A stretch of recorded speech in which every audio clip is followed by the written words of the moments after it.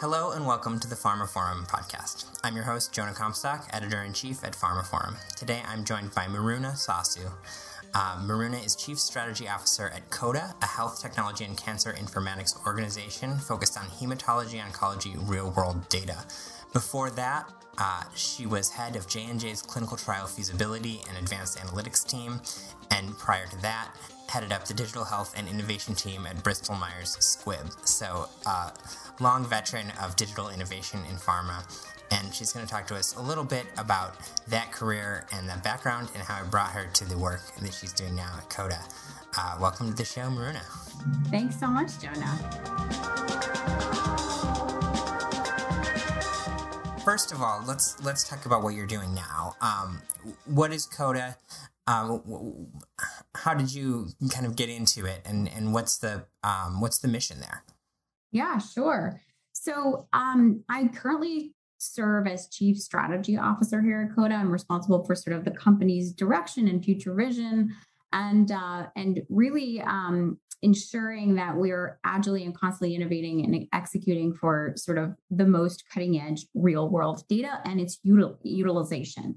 So what we do here at COTA is we actually take electronic medical records.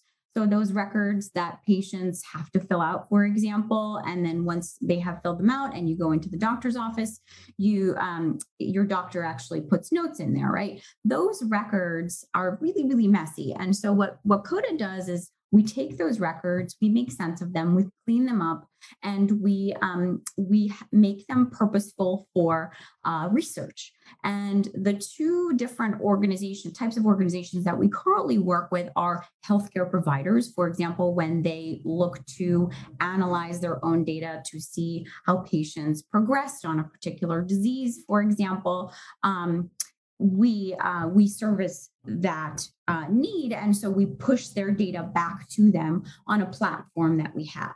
And secondarily, we actually work with life science companies to take this data and analyze it and utilize it for drug development. So to figure out which treatments need to come to market for special needs populations, for example, and in addition to that, for example, making these data available for clinical trial use in something that we called external control arms and synthetic control arms. And so we take that data, we make sense of it, we clean it, we push it back to those two types of entities, and we utilize it ourselves for research and development. We actually have a lot of partnerships with FDA and other organizations that are working on real world data themselves. And we actually make sense of that data and perform research in the data to do things like, for example, extend patient outcomes and extend patient lives. Now, COTA, I failed to mention, COTA is actually an oncology company currently, and we have been focusing primarily on hematologic tumors, so blood cancers. So who would you say your customer is? Walk me through sort of the process of how you come across this data and who all the different stakeholders you're working with and how you're working with them. Sure. So let me talk about the customers first. We actually have those two types of customers I just mentioned. Healthcare providers, so doctors, organizations, and hospital systems, right? Hospital networks that will come to us and say, hey, we have this large repository of data, oncology data, that we would like to be able to interrogate so that we can understand what our doctors are doing well and maybe what they should be doing to extend additional time for their patients' lives, especially in oncology. That's very, very important. In addition to which, they might say, we want to also look at quality of life for oncology patients as well. And so they come to us and we go into their system. We actually tap directly into their electronic medical records, and we clean that data up because it's really, really messy. So we go in and we scrub it and we pull out parts of the data that are in text form that need to be placed in a data set for the data to be analyzable. So that's sort of what we do for the healthcare provider. In addition to that, they might say, hey, we don't have people who do this, who can analyze this data. We want to analyze it, but we can't because we don't have people. All of our people are doctors and nurses and things like that. And so what we will also do for them at times is we will, if they want to ask a question of that data, we will perform that work. We have data scientists and we have analysts in-house that performs that work. So say that a doctor might ask the question, I have this patient who is female and she has this particular diagnosis, and we're looking at treating her with this particular set of treatments.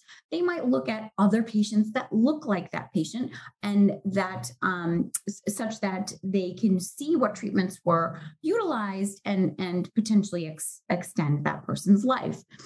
So that's sort of the one healthcare provider customer that we have. The other customer, so as we do this with the data for the healthcare provider, they will contract with us to do this work. As we take this data out of those systems and we parse it for utilization for research and development, we also typically work with life science companies on the other end, and those data sets can also be made available to life science companies, especially R&D functions. And so in those sets of instances, what we typically do is we are interrogating the database, for example, for a signal. So say that same patient that I just described was treated with a certain treatment regimen, and she really responded well to a particular type of treatment that hit a particular biomarker. Well, the life science company might take that and say, all right, this person is responding well on this. We may want to develop our drug in this way to make it even more efficient and efficacious for her, and patients that look like her. And so that's sort of one use case. The other one that we utilize on an ongoing basis is FDA has really stated that we can utilize real world data to augment clinical trial arms. So for example, on a control arm in a clinical trial in oncology, you might find patients that are enrolled that have been exposed to standard of care. Well, in order to do the clinical trial, you have to enroll a whole bunch of patients on that arm, and you have to compare that arm statistically to the arm that was placed on treatment.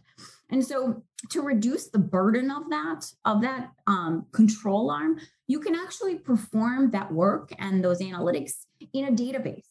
And so we call those external control arms, where the control patients are found in a database and they have been historically treated with a standard of care, but you don't have to enroll those patients because you can essentially statistically compare the databases on the treatment to the control arm that you now have in a data set form. So that is something that we're doing all over the place. We are actually really happy to say that we have achieved a regulatory approval in multiple myeloma with our data. And we have about another dozen or so projects ongoing, mostly in hematologic cancers, but some in solid tumors cancers to actually do this. And that's something you're doing, getting the approvals yourself. It's not through a partner who's another life sciences company or another biotech. So typically speaking, the approval itself is achieved by the life science company, but the life science company has to perform the whole clinical trial, and that usually takes 3 to 5 years. Well, with COTA's data, and they come to us and they sort of purchase the data, or they partner with us to put together the data, that data set is saving them weeks to months off of that timeline. And we all know that drugs on market can't come soon enough, right, for these patients, especially in the oncology space. So it's really kind of shortened. It's shortening the timeline to drugs to market, and it's also providing a lot of patient benefit because our life science clients who are actually getting the approval are able to submit a lot sooner. So the approval itself is actually for the life science client, but the COTA data is helping them to achieve that. Got it. Why the focus on oncology and hematology? Especially, it seems like you ought to be able to do this for any data, but also I can see, since you're doing the analysis and things, having that specialty, makes sense. But how did you get there? Yeah, that's a really good question. That has a long history in the history of digital health, actually. So I am happy to say, I'm very proud to say that I was probably one of the first parties while I was working at Bristol Myers Squibb to have had the opportunity to work on digital health and data. And that is at the very beginning of when this all started, maybe 10 years ago or so. At that point, there was no data. There was no real world data. That wasn't a thing. People were talking about it. They were talking about insurance claims data and utilizing insurance claims data to understand the patient better. But insurance claim data doesn't have a lot of that really rich, deep patient data that you need to understand a patient for research purposes. And so we actually partnered from at Bristol Myers Squibb with several of the companies that you see in this space today, and some of the competitors to COTA. And at the time, Bristol Myers Squibb was working in oncology. So a lot of the work that you see and a lot of the data sets that are out there on the market happen to have been in oncology because that is where sort of the start of this all came.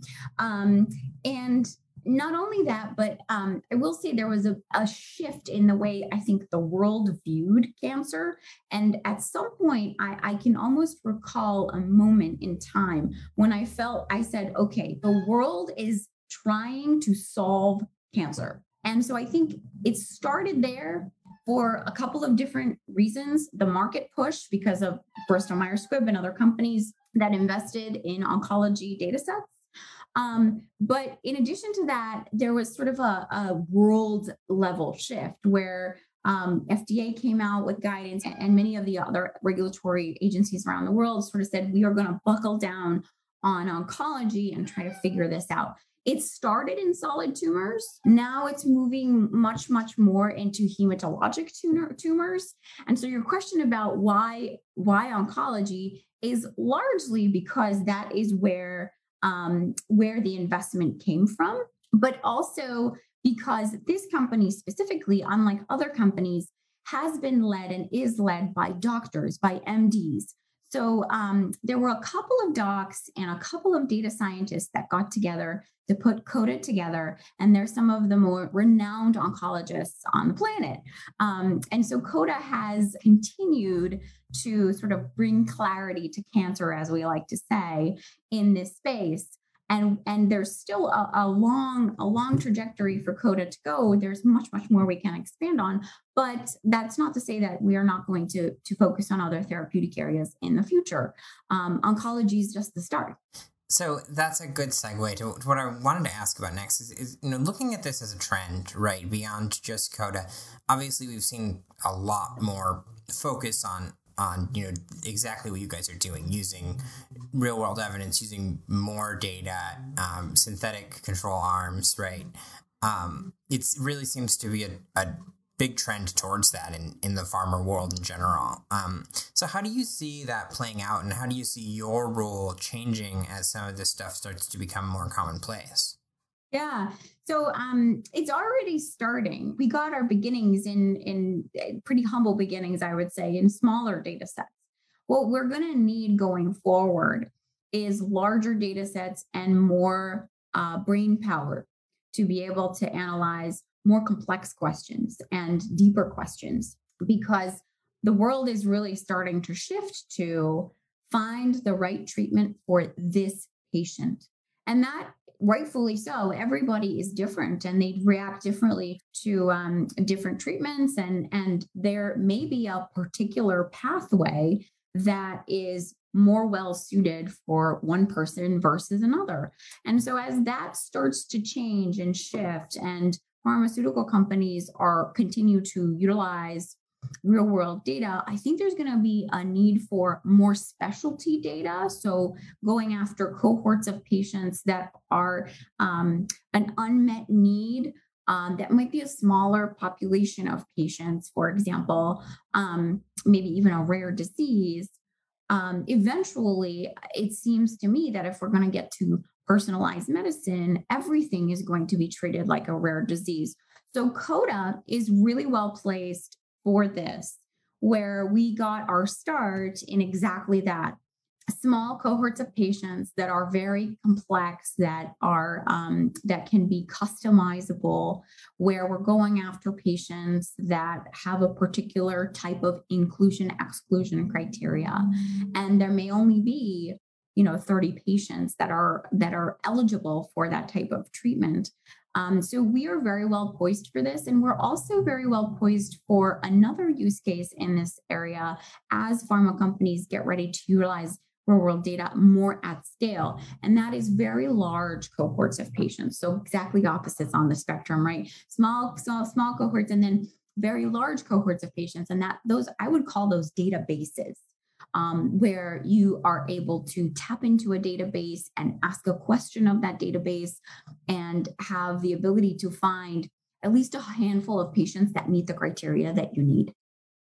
So I'm curious about some of your experiences that led you here. I think, the topic of innovation in pharma and digital innovation in pharma is of huge interest to our listeners and our readers. And having had kind of that front row seat at Bristol Myers Squibb and at Johnson & Johnson in this sort of different perspective at COTA, I'd love to hear your thoughts on sort of the whole. I always talking to people who say that, innovation in pharma is uniquely hard because of the risk aversion and the regulatory structures. But at the same time, we're in an age where it's definitely happening, in a big way at most of the big companies. So, over the last few years, having been in those positions, how have you seen that innovation kind of culture and environment change? Yeah, it's I got to be honest, I think I went out on a limb when this all started, and I sort of went to BMS's leadership and said, we've got to do this. And they put me in charge of it, and they went, okay, how? What do you want to do? Right? I had the privilege of working with a lot of very open-minded leaders. It's happening, but it's happening a lot slower than I would have thought, given the environment that surrounded me at Bristol Myers. So I actually wanted to do something very similar at J&J. And it was, it's just different. Every company has its own culture. It has its own way of sort of moving about these things. As you would imagine, the larger the company, the harder it is to push it over the edge on something. But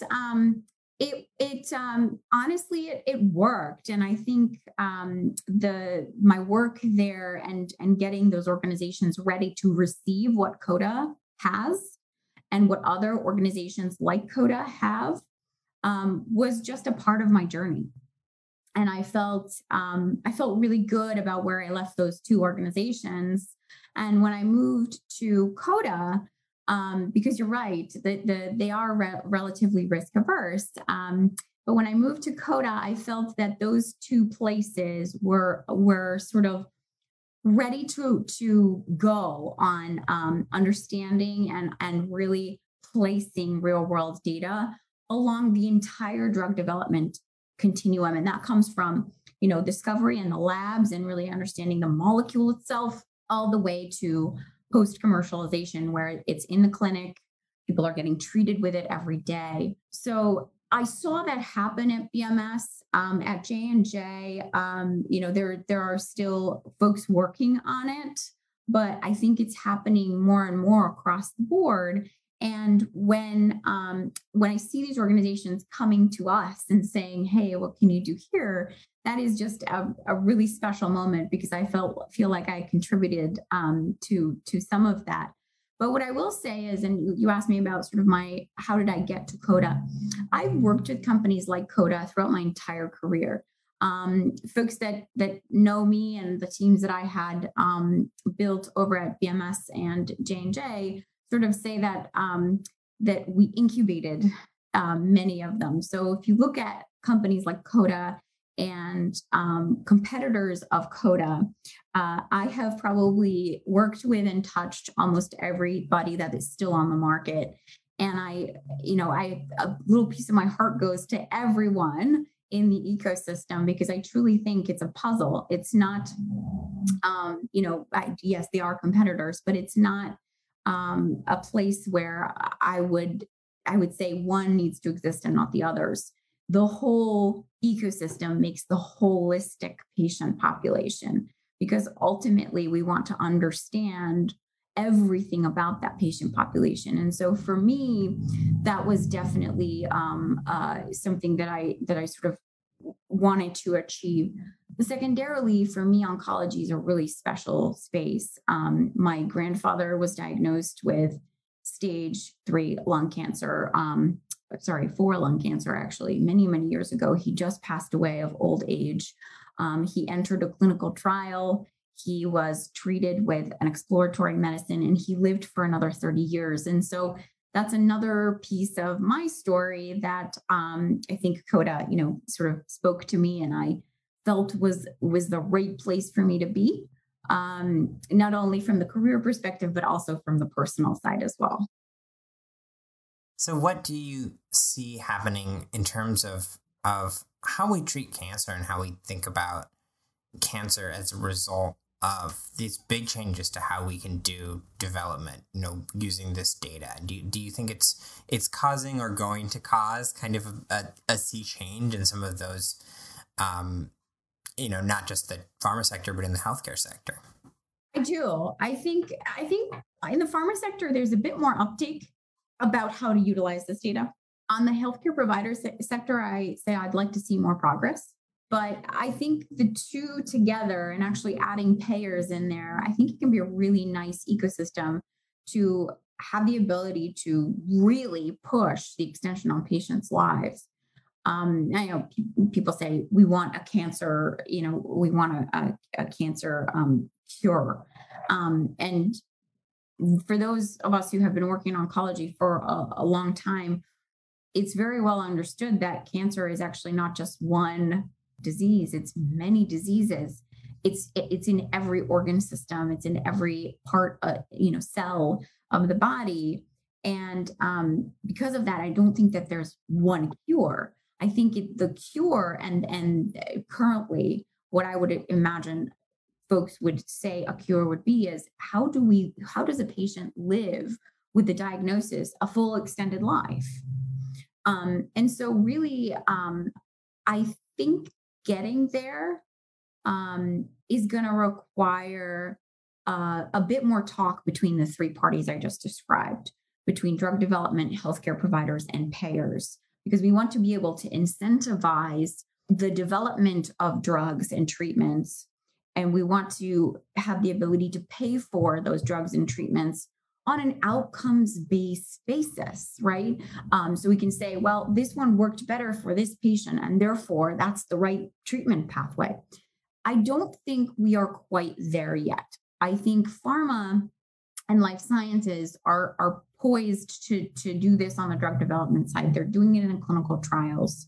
We still have a way to go. I would like to see, looking back, hindsight's 2020, right? But looking back in maybe from 10 years from now or something, I'd like to see that drug development timeline get at least 5 to 10 years shorter because of real world data. I don't think it's there yet because life science companies are not quite utilizing the data across the continuum of drug development. In terms of healthcare providers, they have the ability to look at this data and interrogate these databases today. Whether they do or not is typically up to them. I would like to see a shift where that's not left up to them, right? I'd like to see a shift where healthcare... There's an expectation. Yes. And there's an expectation that it is data-driven treatment decisions, right? Right now, it's the treatment decision is up to the doc. They are, of course, the experts in their field, and they were educated very well and a lot. And so it's left up to them. But does that mean that they're reading every journal on the planet? Does that mean that they know about every treatment that's new? I don't know. Maybe, maybe not. Regardless, data could help them to make those decisions. And I think some of them are doing that. and some of them maybe a little less. So I'd love to see that get pushed a little bit more. So we're coming to the end of our time. I just wanted to make sure there wasn't anything else you wanted to discuss that we hadn't talked about yet, or anything you wanted to, clarify. Anything you want to say to our audience, of pharma innovators and folks who are aligned with the field. Yeah, absolutely. So one thing we didn't hit on is diversity. One thing that is really near and dear to my heart is diversity, and specifically diversity in clinical trials.